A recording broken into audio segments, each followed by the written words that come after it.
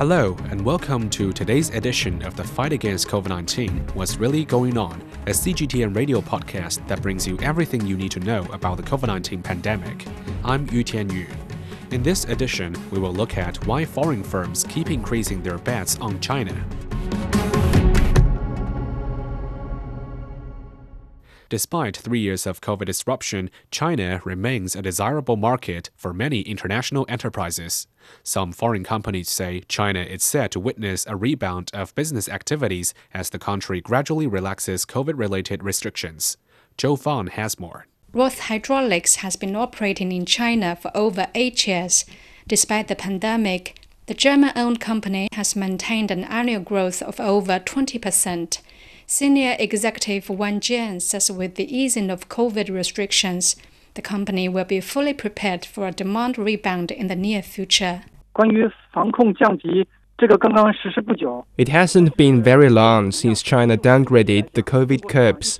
China's market has always been a major development opportunity for our company.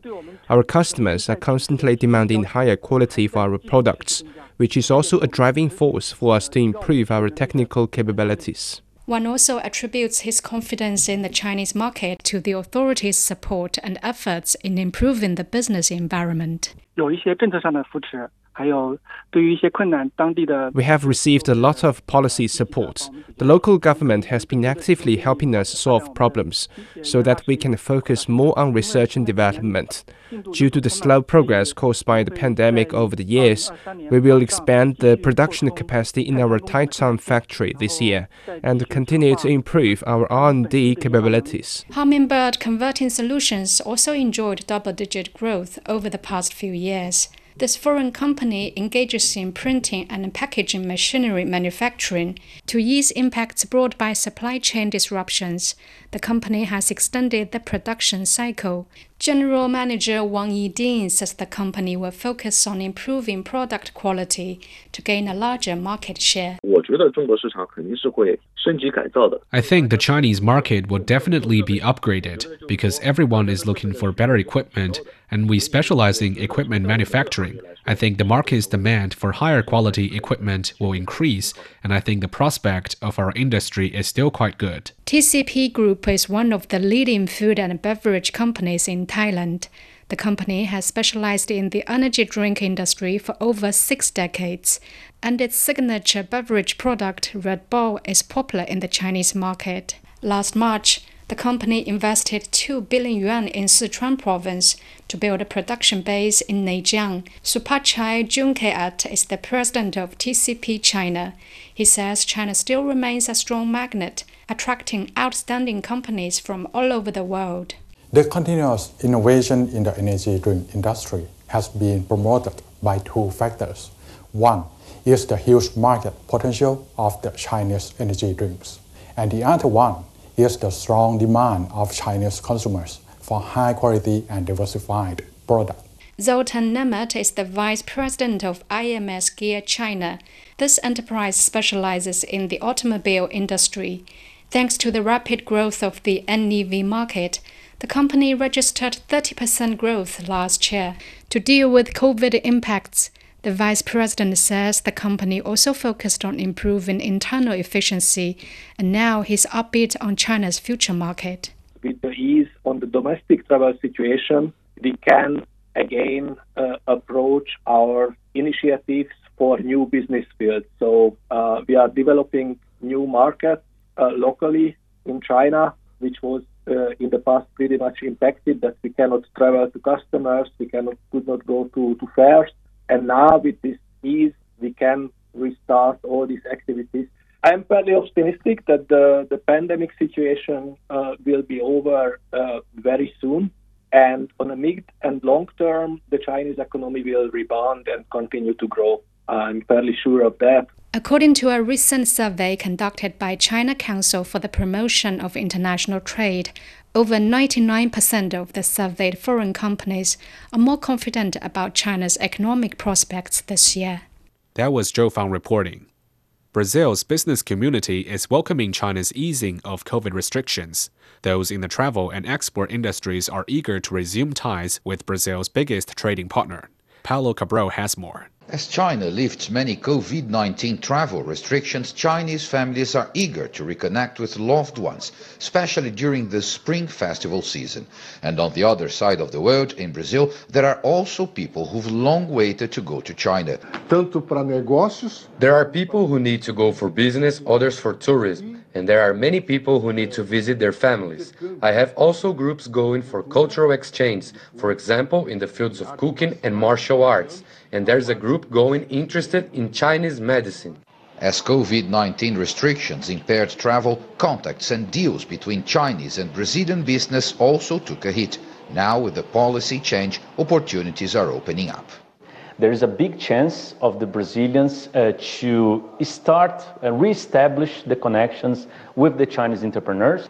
China is Brazil's main commercial partner, and any growth in the economic activity there is bound to have direct, positive impacts here.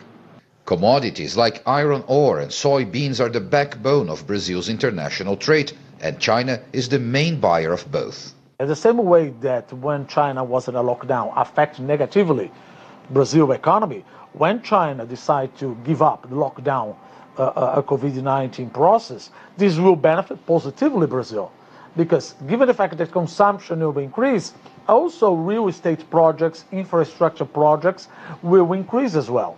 This will lead to higher demand of iron ore, steel and metal commodities.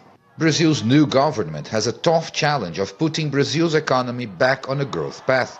An economic boost through enhanced engagement with China could be an important component to success. That was Paulo Cabral reporting.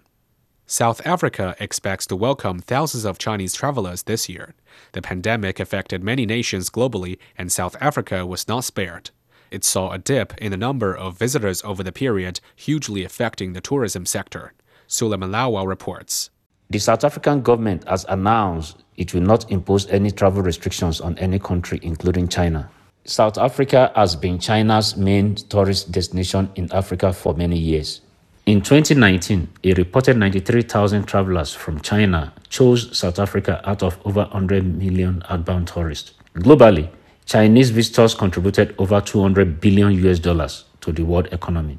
We spoke to key players in the tourism sector to hear their view on the prospect of seeing higher tourist number flock to South Africa. Rosemary Anderson, the national chairperson of Federated Hospitality Association of South Africa, says China has just announced a direct Air China flight between Beijing and Johannesburg, which is a very positive development. We don't know the date yet, but it will be in 2023, because that was one of the deterrents with regards to Chinese tourists trying to come to South Africa. The sector is totally ready and waiting for international tourists. We have got so many wonderful offerings, from our rich culture and heritage to our magnificent wildlife, which is almost unparalleled, to niche markets. So there are so many offerings to attract the Chinese market. And international tourism is exactly what we need in South Africa, because it brings in forex, foreign exchange, and that's exactly what we need to create more jobs in South Africa and buoy our economy. Travel services company owner Wiseman Langer of Wiseman Travels and Tours, based in Cape Town, feels happy about welcoming Chinese tourists. China is also one of the world that has supported South Africa or Cape Town in terms of tourism, as we all know that has got a large population of China, has been visiting Cape Town for the past years. But ever since the pandemic started, we have lost those tourists from China. But as I'm saying that in South Africa now we have lifted the ban.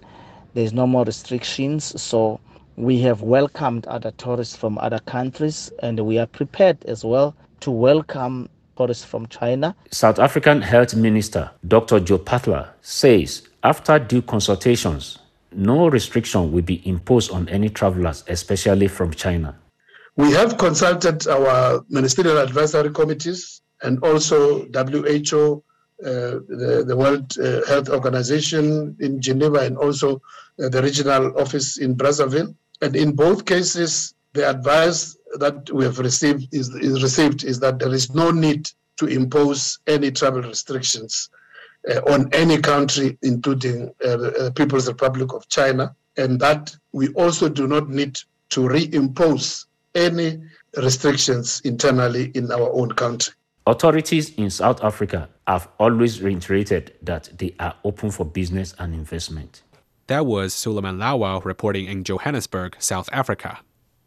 Hainan Airlines has launched its first direct flight between Harbin and Khabrovsk in Russia. The Chinese flight was the first foreign one to land in the Far East Russian city in 3 years. Most of the passengers were Chinese people coming for work or study. I come here to have a view of Khabarovsk and to learn about Russian culture and customs. Previously, I couldn't go back to China because of the pandemic quarantine, but now it's just a flight away from my home. That's great. I can have a rest in China for a while and then fly back here. It's a really good route between China and Russia. It's a short and very fast flight. China decided to refine its COVID response in early December to ease restrictions on travel and visits to public venues. On January the 8th, the country's civil aviation regulator relaxed certain COVID-19 restrictions on international passenger flights. The lights are on and businesses are back at night markets in China. Those in Hainan province are offering visitors a taste of local delicacies. Zhu Zhu stopped by a fruit stall in Sanya.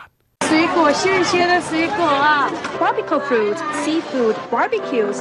You can get nearly all kinds of local delicacies here at the Yiheng Night Market, one of the most popular night spots in Sanya, Hainan province. Fresh fruits mixed with spicy sauce. Can you imagine how it tastes? Almost all the locals in Hainan can make spicy sauce themselves.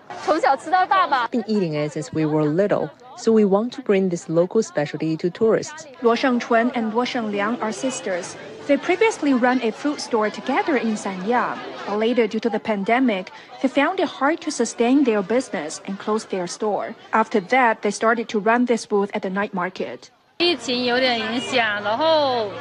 the end of March to November, we have had rather few customers.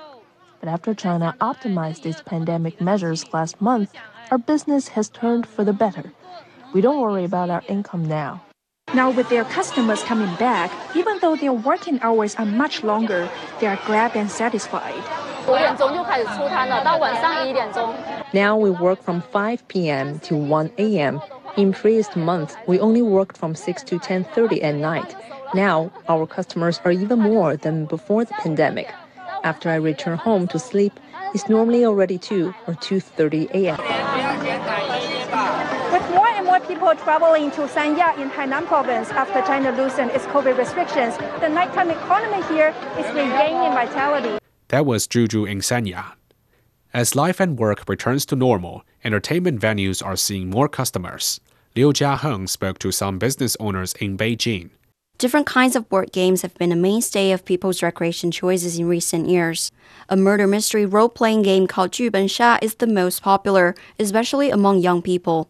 The owner of Haita Board Game Room, surnamed Ma, explains why. For starters, it's very stress-relieving. You can get yourself sunk into a character in the script. It's like getting away from yourself and experiencing a different life. Secondly, it provides opportunities to socialize and build more connections. And the price is acceptable. The business was hit by the pandemic because the game requires a group of people being in an enclosed space and play could last for hours. However, since China optimizes pandemic response measures, the situation has reversed. Ma says he's positive about the industry. The public demand for recreation is definitely there. People are under a lot of pressure, so they need some cheat days just to relax. We're getting more players every week. Although it's still not comparable to our best period because some people are still recovering from being sick. I believe later this year, we're going to see an uplift in this industry. Other recreation options have long-time followers.